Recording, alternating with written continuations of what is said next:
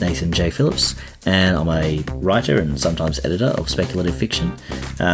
And I'm very lucky because today Danny's handed me the mic to interview a couple of fantastic authors who publish with small press, and we're really looking to try and get into some of that, some of what that means, what it is like to be published with a smaller publisher, or as we've learned to call them, a cool indie publisher. Our first author is Josh Langley, who was told he would amount to nothing in life, having failed high school twice and being unemployed for several years. But that never stopped him, as he became an award-winning radio copywriter and an award-winning author as well. His quirky and inspirational books have inspired thousands of people of all ages around the world to see life from an entirely new perspective. His most recent book, Being Wildly Kind, is his fourth in the Being You Is Enough series and is available now either at Booktopia or at joshlangley.com.au. Our second guest, Venero or Veni Armano, is the author of 2 short story collections, Jumping at the Moon and Travel Under Any Star, as well as 9 critically acclaimed novels including Black Mountain, The Dirty Beat, Romeo of the Underworld and Candle Life, and has recently released his 10th, being The Crying Forest with IFWG. His novel Firehead was shortlisted in the 1999 Queensland Premier's Literary Award, and in 2002, The Volcano won the award with the Best Fiction Book of the Year. His works have been published in a number of languages, and he's also a trained screenwriter and currently teaches creative writing at the University of Queensland. Veni and Josh are fantastic guys that have a lot of knowledge and experience that I certainly got a lot from, and I hope that if you stick with it, that with the episode, that you get a lot from it as well. Thanks. So welcome to the podcast, Veni and Josh. Look, before we get into the interview, Veni, I've just finished your novel Burning Down. Absolutely loved it. But I'm kicking myself a little bit because I didn't realise that your most recent novel, The Crying Witch, is in a genre I'm far more familiar with. This one came out, I believe it was about 6 months ago now, with IFWG Australia. So to kick off, why don't you give us a quick elevator pitch on The Crying Forest? Okay, thanks, Nathan and Josh. Hello, great to meet you. You too, Nathan. Okay, so the new book is called The Crying Forest. It's a little bit of a departure for me. If you read Burning Down, then you'll know that this one goes in a completely different direction. It's set in the early 1970s in a outer rural area of Brisbane, and it's about an Italian witch who is losing all her powers. She's very old. Her husband is emaciated and kind of he's lost all his powers as well and is close to death. And she realizes that a young witch has moved somewhere into the area who has a lot of youthful power. And her objective is that if she can get that youthful power and use it for herself, then she can have her life back again in the life of her husband. So it's actually based on Italian mythologies and folk legends from the Friulian area of Europe, where witches and werewolves used to do battle for how agriculture would grow in certain seasons. If the bad witches won, then agriculture was bad, the crop was bad. If the good witches won, then the crops were good. And so I decided to try and take those kinds of folklorish legends and bring them to Brisbane and see if I could do something interesting with it. I'll just finish with this. A reader gave a really good elevator pitch for it, which is better than anything that I can say. And she said, The Crying Forest is the Wicker Man meets True Detective. So there you go. That's my pitch. That's fantastic. And I got to say, I did love Burning Down as well. I do normally read more speculative fiction. So I read it and it was very much a breath of fresh air in regards to what I normally read. But yeah, absolutely loved it. And on the topic of something a little bit different, Josh, you've got a slightly different sort of genre or workings there. And look, I've got to say, after seeing some of the books and the messages that you get across in that, they're the sort of books that I wish were around when I was a kid, about, being happy with just who you are, and it's all right to be a little bit different sometimes. And very much stories that I'm glad are around for my kids, because they are a little bit different. We have a very, very interesting and lively household with both of my kids have ASD, and we call it their superpowers because there are things that they can do that are just mind blowing. And it's a great way to look at it, Nathan. Superpowers for ASD. I love that. Thanks, Josh. Look, that's not to take away from the challenges that sometimes come along with this kind of thing as well, but we just like to celebrate the things that make them uniquely them and some of the strengths, which ties in nicely with your series that you're doing at the moment, Being Yourself is Enough, which is a really important message. Obviously, I'm sold on it. Do you want to give us a quick pitch on that one? Yeah, look, Nathan, the series is the Being You is Enough series. It started out as just one book, which was Being You is Enough. And then the publishers said, look, Josh, can you write another one? And I'm going, oh, okay, I can do another one. So these are specifically for kids. And the second one was called It's Okay to Feel the Way You Do, all about feelings. And then I thought, okay, well, let's do a third one. Let's do a third one in the series. So it was Magnificent Mistakes and Fantastic Failures, Finding the Good When Things Seem Bad.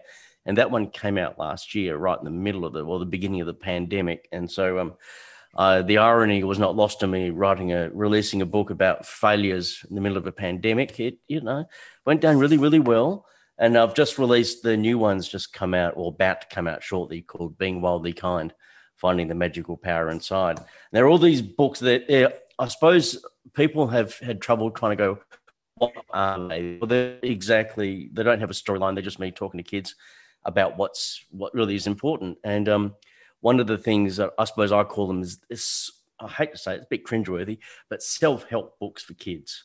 So I illustrate them, I write them, and it's just me talking directly to kids about what I think. Well, it's actually what I wanted to know when I was an 8-year-old kid. So like what you said earlier, Nathan, it's just basically what I wanted to know when I was 8. I put these in these books and put them out there for kids now. And I find a lot of parents love reading them as well because they go, this is what I wanted to hear too. So it's sort of very much universally loved by kids, parents. And I find a lot of psychologists, child psychologists use them, OTs, speech pathologists. And I've just heard word that, Perth Children's Hospital, their psych department uses them as well. So it's great. Oh, that's fantastic. And like I said, these are definitely books that, I wish had been around when I was younger. And as you said, it's not just books for kids. I know that Danny's got this strong sort of passion for picture books, not just being for kids, but being for adults as well. And you've hit the nail on the head there, where it's all about that communication between the two. So both of you go through small publishers, UQP, IFWG, and Big Sky Publishing. I believe this is for Josh. What is it about the small publishers that sort of put you onto that path, as opposed to going either self-publish or the sort of the larger, do it all for you style publishers that are out there? Well, for me, it's with big. I actually approached the big publishers first. I had a list of 5 publishers with my first book, and I got rejected by the first 3. And I found Big Sky Publishing online because someone said follow all these people on all these publishers on Facebook and Twitter. So I did. And then I started interacting with Big Sky Publishing and asked them, I've got a great book idea, yada, yada, yada.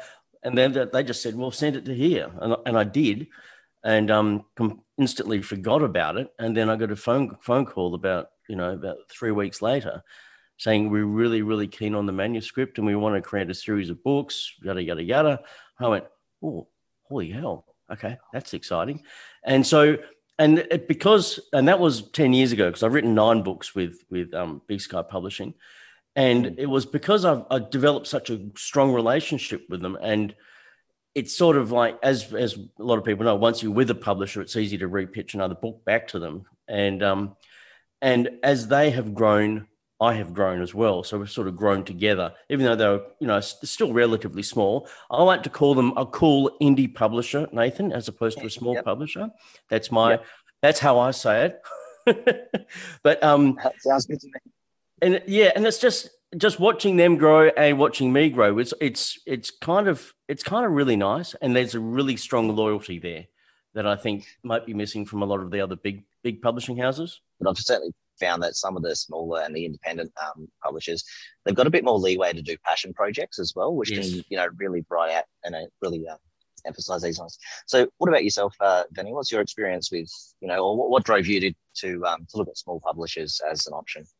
Well, I come from a slightly different background. I've been with really big publishers since I've been publishing for about 30 years now. So I've been published by Pan Macmillan, Knopf, Random House, Picador. I've forgotten a few, I think. Anyway, and the experience with them is fantastic. So before I start talking about the cool indie publishers, which is absolutely what we should call them from now on, I just want to say that the experiences that I had with the big publishers were absolutely brilliant. But what it was that that was in the era of money being around. And in the 90s, I remember very vividly being flying around Australia and, staying in nice hotels and, having lovely meetings, lunch meetings in exotic restaurants set up with journalists and things like that. So things have changed a hell of a lot. So when when I was first published by UQP, they actually did my very, very first book in 1991, and then I went to the big publishers.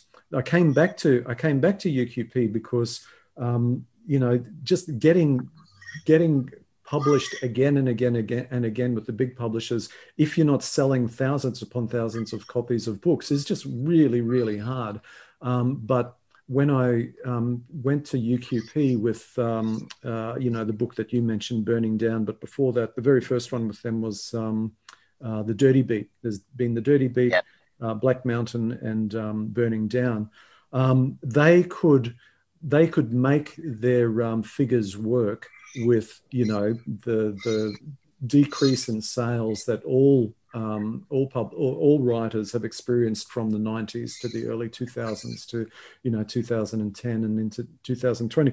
Just everybody's, unless you're like a really big name, you're just not selling what you used to sell in the 90s, and that's a fact. And I guess it's embarrassing to say that, but it's really just the truth.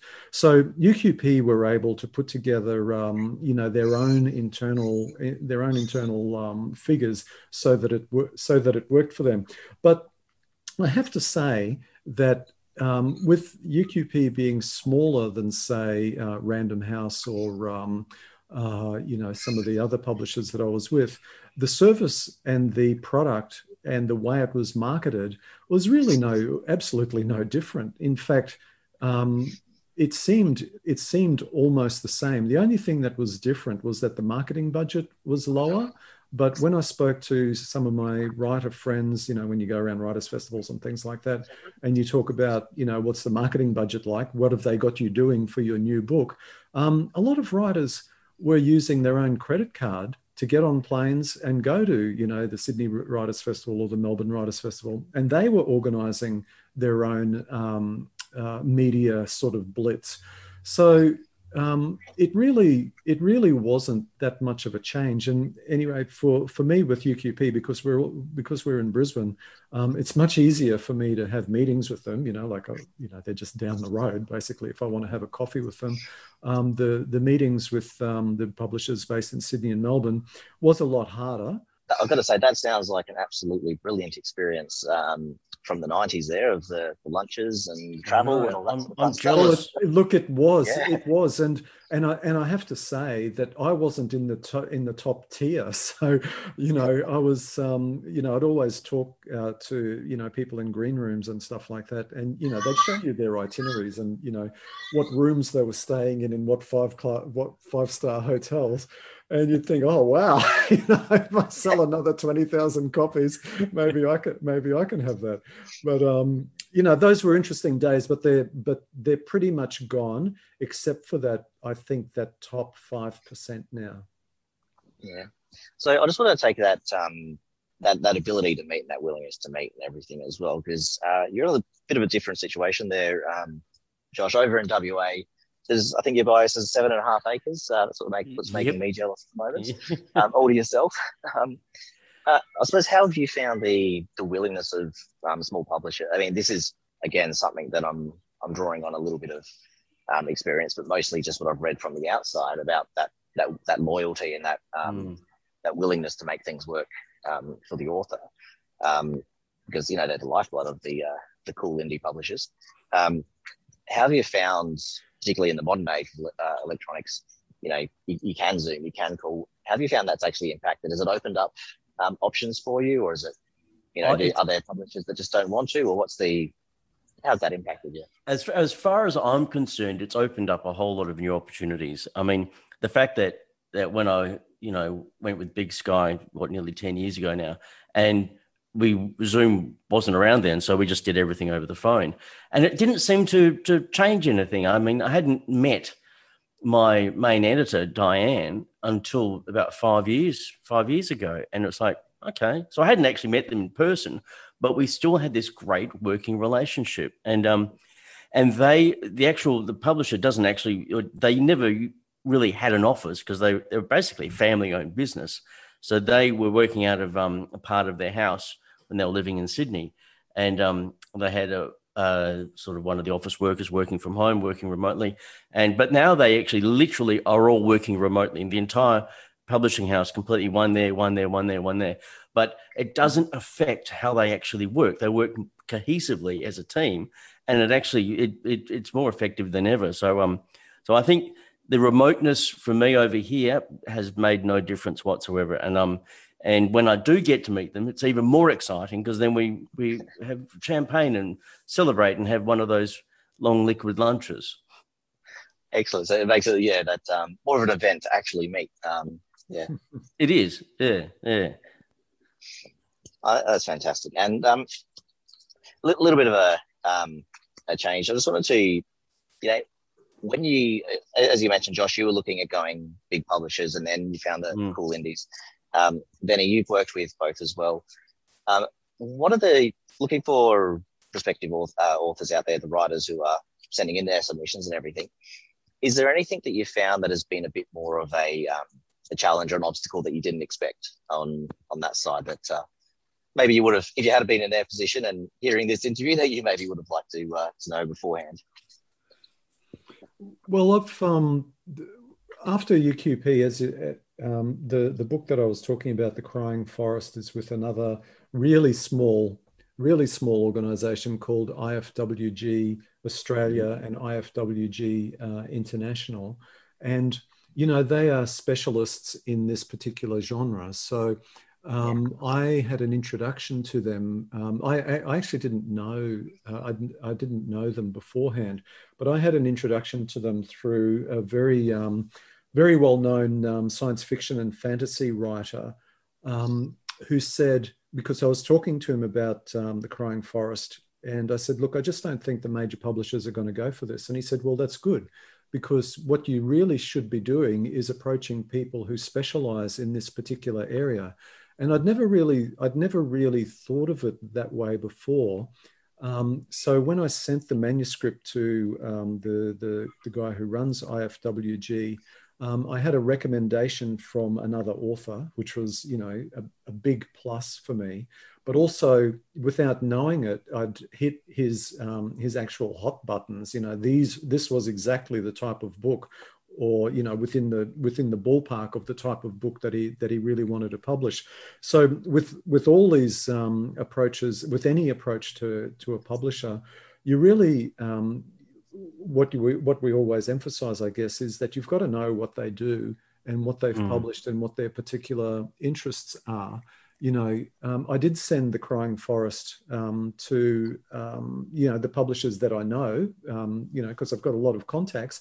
And all of them said, oh, no, Supernatural, we just don't do that. And even if we did try to do it, we wouldn't do it well. And so you've got to try and find the people who are passionate about the type of thing, like with Josh's books, I can tell from what Josh is saying that your publishers at Big Sky are just passionate. And so they will get behind you 100%, because it's not just the project, but it's them, to them, this is us. You're representing us. This is who we want to be. And so with IFWG, it's the same thing. The Crying Forest is a book that means something to them, because they're trying to say, look, world, this is who we are. This is what we would really like to publish. Yeah, I totally agree with you there, because it is finding that whatever genre you're in, find the publisher that really loves that genre and publishes that genre really well. And I think with regards to Big Sky Publishing, there are not many other publishers out there that would take on the books that I write. And as what Nathan said before, it's like they can have a little bit of a passion project, but then that you don't know where that passion project can actually go. Once you've found that niche and you've got the energy behind it, you've got the passion from the publisher, you've got the passion from the editor, everyone, the sales team, and they go for this product and push it out there, you just never know what can happen. And it can actually have a bigger effect than if you may have gone to a bigger publisher and sort of been maybe left on the back burner a bit or something like that. So that's one of the advantages of actually going to a cool indie publisher. The big publishers will do everything that they can to promote your book and get it out there. But if it doesn't start moving, there's the next name, and there's the next slate of books. And I've found that with big publishers, I always used to tell my friends, you got 2 weeks, 2 weeks of really solid marketing. And for 2 weeks, you feel like the most loved author on the planet. But if it hasn't taken off within those 2 weeks, it's hasta la vista.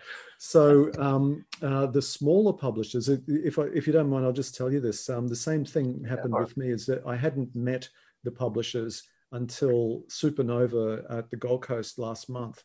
And I've never been, I've been to Supernova for years and years and years, because my boy used to love getting dressed up as, his favorite Marvel character and stuff like that.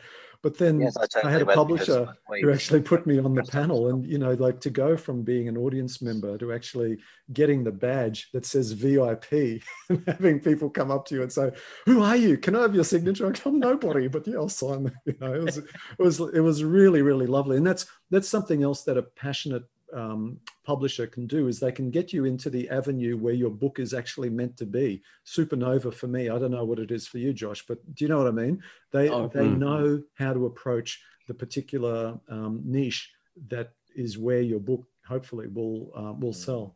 I totally agree with that. Perfect example for mine will be because with my publisher, they initially weren't in kids' books. They were more military titles. But as soon as they went into kids' books, they really researched it, and they brought on board education experts, school teachers, librarians, and they learnt how to actually push the books into the education sector, into the school system. And so you had that kind of knowledge, that passion, that drive, because we all want to sell books. That's what it really comes down to. But when your publisher is interested in selling books as well and finding all the different avenues and the different niches of where you can fit into, the whole thing just synchronistically works beautifully. Yeah, that's amazing, Josh. That's amazing. They'd never been in children's books before. No, I think me and I think I was one of the first, and maybe a couple of other authors, but now they're actually becoming quite strong in the kids' book market in Australia, which is great. So here's the big one for yourself, knowing, like, having had that experience both with the big publishers and the smaller publishers. Again, this is all about looking at the publishing side of things for people who are prospective going into. Is there anyone that you think maybe small publishers might suit, or that perhaps even that big publishers might suit? But is there a particular direction that might give people a better experience, or more of an advantage going one way or the other? I think that in general, you would say that, writers or new writers would probably come up with their wish list of who they want to be published by. And again, you go back to that idea of researching the publishers who publish in the area that you're interested in, that you feel like you're writing in. And so, in most cases, it'll be that writers will want to go with the big publishers because, there's just a hell of a lot more security associated with that. So you usually go down the list, but that doesn't necessarily mean you're going from, good to bad. It just means you're going to different types of publishers. So, say for example, if you've written a crime novel, just as an example, let's, you'd go to the publishers who've done really well in Australia with crime novels, and a lot of the big ones have, Allen and Unwin, Random House, Penguin. They've all done extremely well with, especially with the more literary type crime novel. But if they're not interested, if for whatever reason they feel that your book doesn't fit into the particular niche, then you'd go to you'd start researching the independent publishers and the smaller publishers who have published in the crime area. And some of the things that might be on your wish list would be things like we all want to be published, but are they going to offer an advance? What kind of print runs do they run? What kind of print runs do they do? Do they print in Australia or overseas? Do they do ebooks? Do they have an affiliation with audiobook companies? How do they get their books? Distribution is a really, really big issue.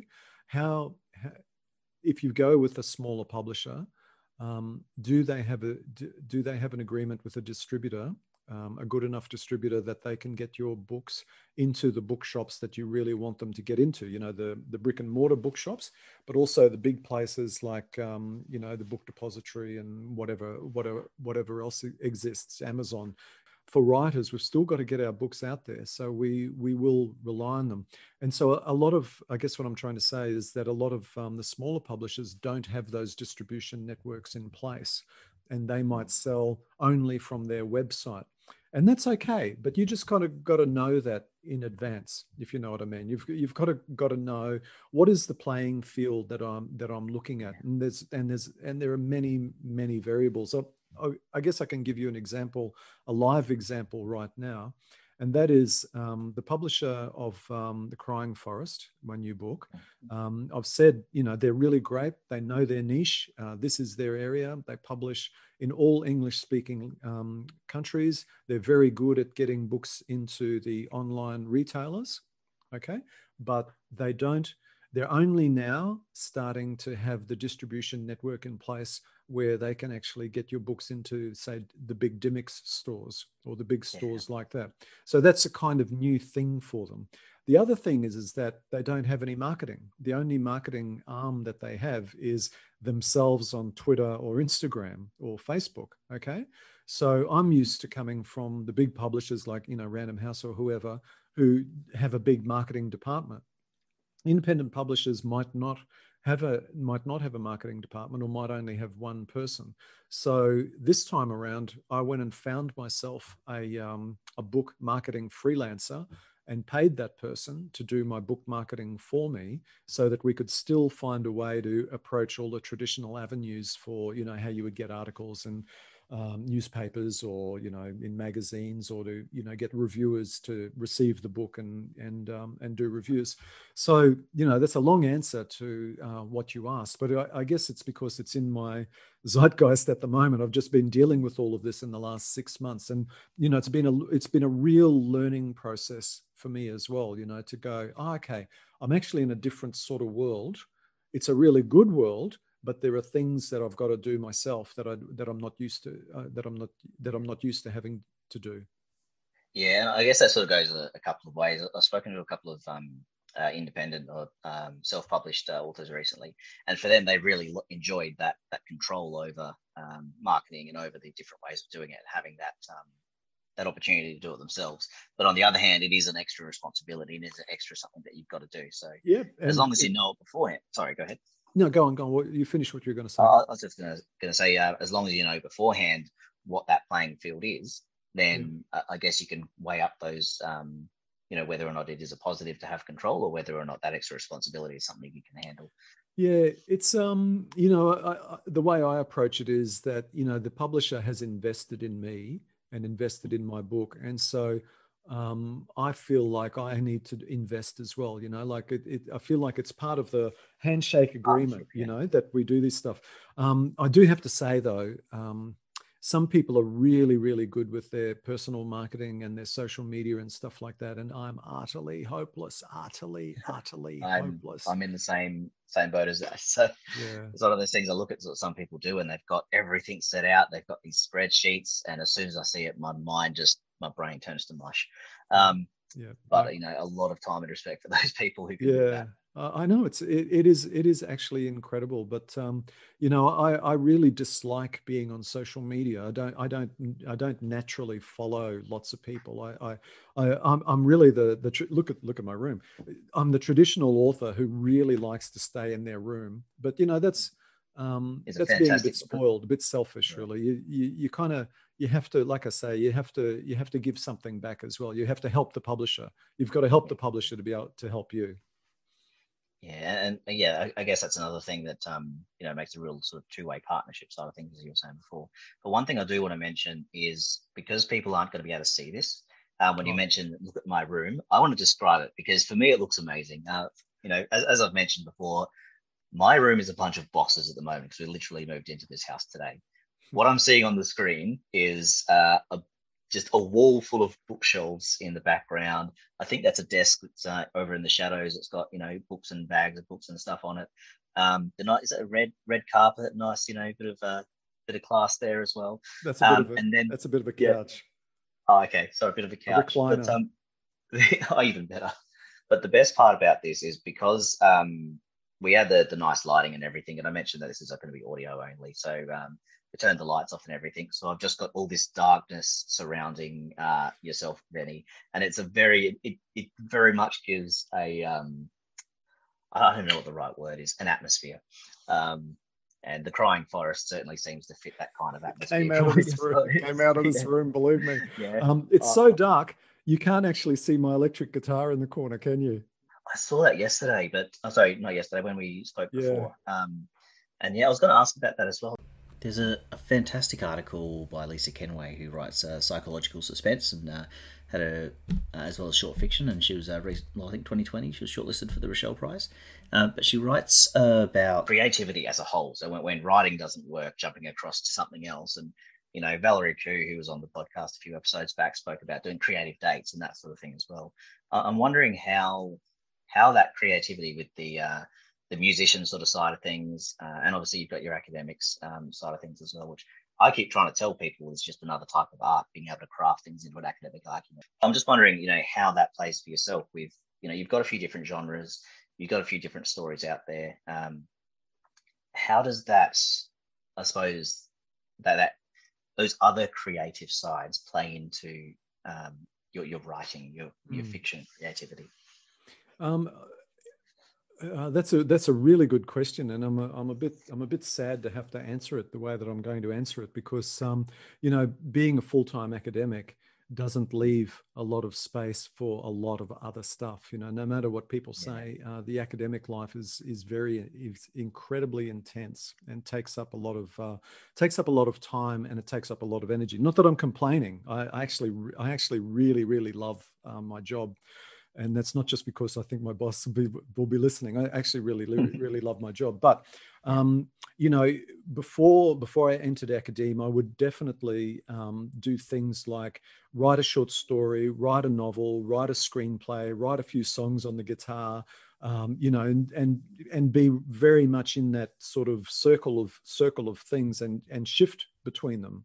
I remember speaking to another writer who said that she had separate desks for all her separate, for writing prose, she had a desk; for writing young adult stuff. In fact, it was more like children's stuff. She had another desk, and then she had another desk where she would do her art, and then she had another desk where she would where she had an electric keyboard set up. It was like a big circle in her thing. But for me now, I just don't have the time to do. I just don't have the time or the energy to do all of those. So it's either one or the other. It's either putting the time and effort into the creative writing, or putting the time and effort into the university stuff, which, as you say, I do agree with you, especially when it comes to lectures and things like that, is incredibly creative and needs to be, or else you're just going to bore people to death.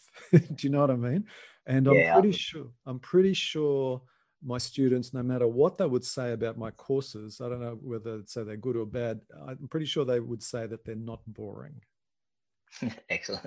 Yeah, I certainly remember from when I did the in-person, because most of my uni has been online. But when we did the in-person ones, it was yeah, let's just say there were certain ones in which we paid attention, and there were ones where it was just information on a board to be written down, and really could have been delivered in a PowerPoint slide. And then it makes a difference. You retain the knowledge from those ones, but you're actually engaged, and takes a bit of creativity. So again, sort of a little bit off the topic of publishing itself, and more talking about yourself. Can you tell us what the path to publishing was like for you? Because you've had, I think was it 9 novels or critically acclaimed novels that you've had out now, or is this? I think The Crying Forest is number 11 or 12. Okay. But that might include the 2 anthologies of short stories, and I've got 3 small books for younger readers, but which I wrote in the 90s. I don't specialize in that area at all. I loved doing it at the time, but then I realized that just wasn't my area. I was going to concentrate on the adult stuff. Look, some people know this story, but for people who are listening to the podcast who don't, I've just told this story so many times. I wrote my first novel when I was in first year law at university, when I was failing first year law. I wrote a Stephen King vampire novel about my background as a Sicilian child of Sicilian migrants. So my vampire was a Sicilian migrant who comes to Australia and has a lair at the University of Queensland. We've got beautiful lakes at Queensland, at the University of Queensland. His lair was underneath the University of under the lakes. And I had no real plot other than I was studying law. And so he would come out during the night and kill law students. That was basically the plot. And in the end, he got bored and committed suicide. I don't think I've ever read of a vampire who got bored with his life and committed suicide, but that was my book, which I thought was genius, right? So I wrote that when I was in first year law, and it didn't get published. Funnily enough, it didn't get published, and so I realized that I had to learn, that I knew nothing, and that I had to learn. So I discovered that the Australian Vogel Literary Prize existed, and it was for authors under the age of 35. And so I thought, only a young person can think like this. Well, I'll write a book a year and keep sending it to the Australian Vogel Literary Prize until I win it, right? So that's what I did. I kept, I think that for 10 successive years, I sent them a new book in the hope of getting published. In 1986, they didn't give a prize because they said everybody wasn't up to standard. And I remember thinking, even in the year when they don't want to give it to, when everyone else is crap, I still can't get published. But I eventually got shortlisted, and I came along. They told me this, and I'll never forget this. They said, you came second, but it was a long way second, right? And the person who won that year, won with a story called it was called Bee's Story, and then became Lillian's Story, and that was Kate Grenville's first book. So I lost out to Kate Grenville, who I still hold a grudge against. And you can tell her this story when you get her on. I did a in conversation with her at the Brisbane Writers Festival, and I told her this story, and I told her how much I hated her, and she laughed her head off. Anyway, so I wrote about 10 unpublished novels before I had my first real work published. So it was a very, very long road, very, very long and arduous road. Very dedicated road. Yeah. Well, I just knew no better. In that decade of the 80s, I had, having written 1 million words over 10 novels, because they were all about 100,000 words each.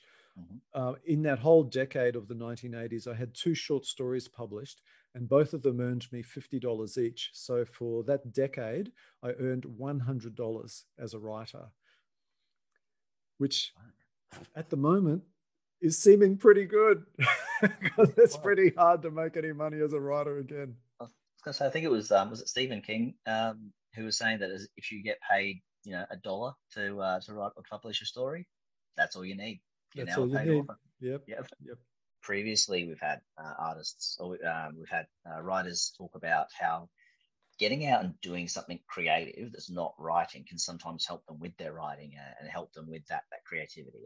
Just wondering if doing the illustrations and that sort of side of things, whether or not there's any part of that that resonates with your process, or whether it's just focus on the writing and how you work through that. For me, the writing is the least amount of it. Really, it's all the bits that goes around. Because obviously, writing kids' books, I'm not like Benny is sitting there churning out word after word. It takes me maybe like a couple of days to actually write the text for a kid's book, and then you spend the rest of the time editing it and going through it and ripping it apart and putting it back together again, and then you spend about another couple of weeks drawing the illustrations. But really, it doesn't take that much. All the rest of it is the business of being a writer that goes around it, and that I find that is actually a great release from the stress of having to be creative in that regard, from actually writing the book and illustrating it. Actually, it could be coming up with a blog post, it could be coming up with a social media post, it could be doing the tax, or it could be any number of things around being a writer and stuff like that. That's an interesting way to look at it. And it's something that when I was spoken to some of the self-published authors, they talk about it being a business as a writer and treating it like a business. And it sounds like that's actually, for me, who's not a business person, it's slightly terrifying, but it sounds like it can actually be a release as well if you've got the right sort of, I suppose, interest in it. Yeah, definitely. I mean, I think because I wanted to be a writer or illustrator or be in this field, I realized that all the other things have to happen around it, and you've got to be involved in that. You can't for me, you just can't sit back and go, I'm just going to write a book and let everything else happen. No, you've got to be out there sort of, promoting yourself, creating your author brand, putting that forward, making connections, collaborating with people. All that is all part of it. And that's the bit that I really enjoy as well. So that's something that actually ties in with what we were talking about earlier as well, with small publishers, cool indie publishers, potentially suiting people a little better. And some people might be better suited to big publishers, and some people might be better suited to just doing things independently. Is there anything about that maybe you would, I suppose, that people could take into account and go, well, maybe I'm better suited to a small publisher, and perhaps having that independence or having that control over the social media side, the advertising side, getting your author brand out there, whether or not that would actually leave people more suited to a certain type of publisher? So it's a very long-winded question, that one, isn't it? For me, I would say if you're a bit of a control freak, like I am, well, I think I didn't realize I was until I actually, started to realize, oh, okay, I'm actually controlling a lot of this. Maybe a smaller publisher is good because you do have to do a lot of the stuff yourself. Like a lot of you creating your author brand, creating everything around everything, like in a lot of the promotion for your book. Obviously, your publisher does what they do and what they need to do, and you've got to partner with them to do what you do to reach different sections and sectors and stuff like that. So, but I don't know, I haven't had an experience with a major publisher. I don't know what sort of involvement that an author would need to do, but I don't think, just guessing, it wouldn't be as much as what I would be doing with my smaller publisher, even though they do a lot. It's just, maybe it's just me. I just like to get my hands dirty and get involved. With the bigger publishers, they'll present you with a marketing document and a marketing plan, and come up with a itinerary of what they've been able to put together for you. So it is, you always have the opportunity to say, these are the contacts that I've had in the past, or these are people who've done really good reviews of my work or whatever. But, they do all the legwork. You don't do the ringing around and sending the emails. And that's what I was talking to Nathan about just a little bit before, the big difference between, having been published with the majors and going to something smaller is that you end up doing all of that yourself, the stuff that you're talking about, Josh. And, it's really good that you're good at that and that you really like it. I don't. I just don't have the social media kind of savvy, and I'm not interested in it. Like I don't follow a lot of people. Like I don't get anything out of it. Do you know what I mean? Like I'd rather just go and read a book than, Don't you go, well, if I want to if I want to sell more books and make more of a living out of it, I need to be doing this. So does that happen? That's kind of what I mentioned before, was that, you kind of come to that realization, and especially in the situation I'm in at the moment with this wonderful new publisher, is I realized that I really had to invest in it. And I told Nathan, I hired my own book marketing person for a couple of weeks, and she's been working. She's only just finished. I think I got it for about a month, really. And she used a lot of her contacts. She's done a lot of book marketing. It's not like just a general PR person, but somebody who knows the Australian literary milieu. So, but boy, I'll tell you what, it cost. But I think it'll pay itself off, though, won't it? We hope so. Well, I don't know yet. It's all about the investment. So yeah, it's an investment. It's an investment, and I don't know. But I kind of treated it like that as well. I thought, look, I'm going to treat this as an investment, and I've never done this before, so I'll do it. I'll go in boots and all. I'll find somebody. I'll get them to do all this stuff for me. I'll set up all these different talks all over the place, and we'll see if I end up ever getting a royalty check for The Crying Forest or not. You try. That's the thing, isn't it? Well, live and learn. I mean, I've already learned a huge amount by just being associated with a marketing person in a business relationship sense, rather than being involved with a marketing person with a publishing company who just kind of pays the taxi dockets for you and takes you around and introduces you. Here we have. I want one of them. Yeah, they're great. I tell you, you'll feel loved for 2 weeks. You will feel loved. And then you'll feel like, where did they go? I have heard that in certain places, you're an absolute genius. It's just how certain marketing types say hello. I suppose the next area is spoken a little bit about Venny's avenue to publishing. We spoke a little bit about your background as well, and the background that is in your bio about, I think it opens up with that you were kicked out of school or something like that, or failed high school. Yeah, and we were talking about how that's impacted your writing. Then you understand that, as you mentioned before, you've got that the child of Sicilian immigrants, and a lot of your writing. When I was reading Burned Down, so when I was reading that one, you've got Charlie Smoke and Diego both coming from Italian backgrounds as well. So I'm just wondering about how your backgrounds have influenced your writing and influenced how you go about the stories and the types of stories you tell. And we want to start with Josh, because you already spoken a little bit with Venny. Okay. Let's go then. I personally, for me, because I failed high school, and failed it twice, so I was very good at failing high school, and I actually even failed English, which is a great sort of little underscore for my story. But it's when because I got into radio copywriting around about 5 years or so after failing school. And because copywriting is such a simple process, it is, especially for radio, it's like 75 words and that's it. And so because I wasn't, I didn't have a great scope of the English language, actually working with as few words as possible, using sound effects and stuff to tell a story, it became the art of telling a story more than actually using the language, which is, I don't know if that makes sense or not. So absolutely. I got really good at telling stories in as few words as possible.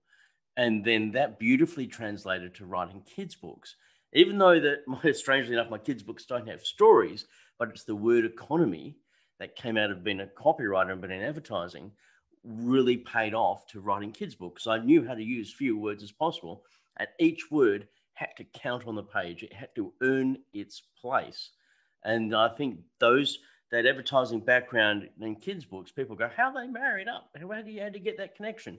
But it's the word economy, and using the skills of actually editing to make every word count was the really good benefit for me. Peter Carey comes from an advertising background too, doesn't he? Yes, even Bryce Courtney. Yeah, that's right. So it's not a lot of copywriters ended up writing books. Right. I have to admit, I'm a little bit in awe of what you've told us today, Josh, about it takes a couple of days to write the text for a storybook, fewer words, that just makes it easier. I'm sure Venny understands where I'm coming from when I say anything less than 100,000 words has to be edited down and is very difficult for some of us to do. So I'm quite envious of your talents and your skills. Hey, Josh, my non-fiction books, I can barely write any more than 50,000 words for my non-fiction because I just struggle because I'm so used to word economy, writing short sentences and stuff. I go, I can't flesh this out anymore. And people that write 100,000 words go, oh my God, I bow down to you. And hey, Josh, I just wanted to tell you, I failed school as well. So, well done, Vinny. Yeah, I failed grade 11. So I repeated grade 11 at another school. I changed schools, and in repeating, I kind of got a little bit better. But then I went to uni and started law and failed that, and then went into psychology and just barely scraped through. I think they just let me go through because they felt sorry for me. Did your psychology degree inform your writing? Look, I don't know. I really don't know because it was an undergraduate degree. I didn't do honors, so I didn't go into that much depth. But I think as a writer or just as a person, I was favorably predisposed emotionally to the idea of being a psychologist and, counseling and being interested in people. And I think it was just that was something inherent in that we probably all have as writers, where we're interested in the human condition. And so it wasn't necessarily because I'd done psych, but probably because I was that way, I naturally inclined towards psych. It did get me a good job in IT, I have to say. I applied for a job. This is a long time ago, before PCs. We were selling big mainframes. When I applied for a job with a big multinational computer company, they were kind of this is really weird, but they were really in awe that I'd done a psychology degree. And so they gave me the job, and I had never used a computer in my life. The only keyboard I had was my typewriter, not even a computer. So wow. It really was, it was actually a really good thing to have but that was the era. It was the early 80s when people still didn't quite understand what university was all about and definitely what writers were doing or computers. Anyway. Okay. I got to say, just going back to the failure thing, I do feel like I'm in very good company now because I did pass high school. I did okay in that. And then I decided that this is, again, a young person's thinking, and only a young person could think like this. I was going to prove to everyone just how smart I was by studying aeronautical engineering, which I got into. And I proved to everyone just how smart I was when I failed miserably. Not even like just failed, but massively failed half the subjects and barely passed the others. Yeah. But I do think that for me, it was a lesson about doing what you actually enjoy. And I think that's something that certainly comes through the stories that I've read from yourselves, is that you definitely enjoy what you do. So even if you may have, failed law or failed high school and everything, one thing I do love about writing is it's such, it's got issues with, gatekeeping in some areas, but it really, in a lot of ways, it's an egalitarian profession. You don't need a particular background or you don't need a particular look to be a writer. You just need to be able to put the right words on a page. Absolutely. Absolutely. And, it's very similar to the film world because at Supernova, a couple of weeks ago, I went and sat in on a session with some film producers and film directors and writers. And the audience asked and said, is doing a diploma or a degree in film and TV, is that really important for getting into the film industry? And they went, no. No, nobody, who in the old days ever had a degree? You just learn, you get in somewhere by making the coffee or whatever and working your way up and learning your craft, and I think all, the three of us, we've kind of, we started with nothing basically because we weren't writers to start off with. And slowly, we learned or are still learning our craft. It doesn't matter about, any kind of university degree or whatever. I agree. I feel like that's a pretty good note to end on. So I'll just go up one more question. And this is, Danny B, the usual host, she's got this one question that I always love to hear the answer to. So I'm going to steal it for you two as well. And that is, why do you write? Then you go first. I was hoping you'd come up with something really good, Josh. because I'm not good enough to be a rock star. I got to say, that is not an answer that I've heard on the podcast before. There you go. That's certainly unique. Yeah, that's the truth. You're not going to embellish on that? No. Okay. I write to understand myself. That's for me. Everything I've written, even all my non-fiction, everything is about understanding myself or trying to, and hopefully other people can see themselves in that writing as well. That's a really nice way to look at it. And we've had a couple of people do different variations on that. But I should have expected, since we've just been discussing word economy, to get all of that in such a succinct statement. And I've really enjoyed the conversation with both of you as well. So thank you very much. Really appreciate your time. And until next time, I'll look forward to reading The Crying Forest and getting a couple of your books, Josh, for the kids.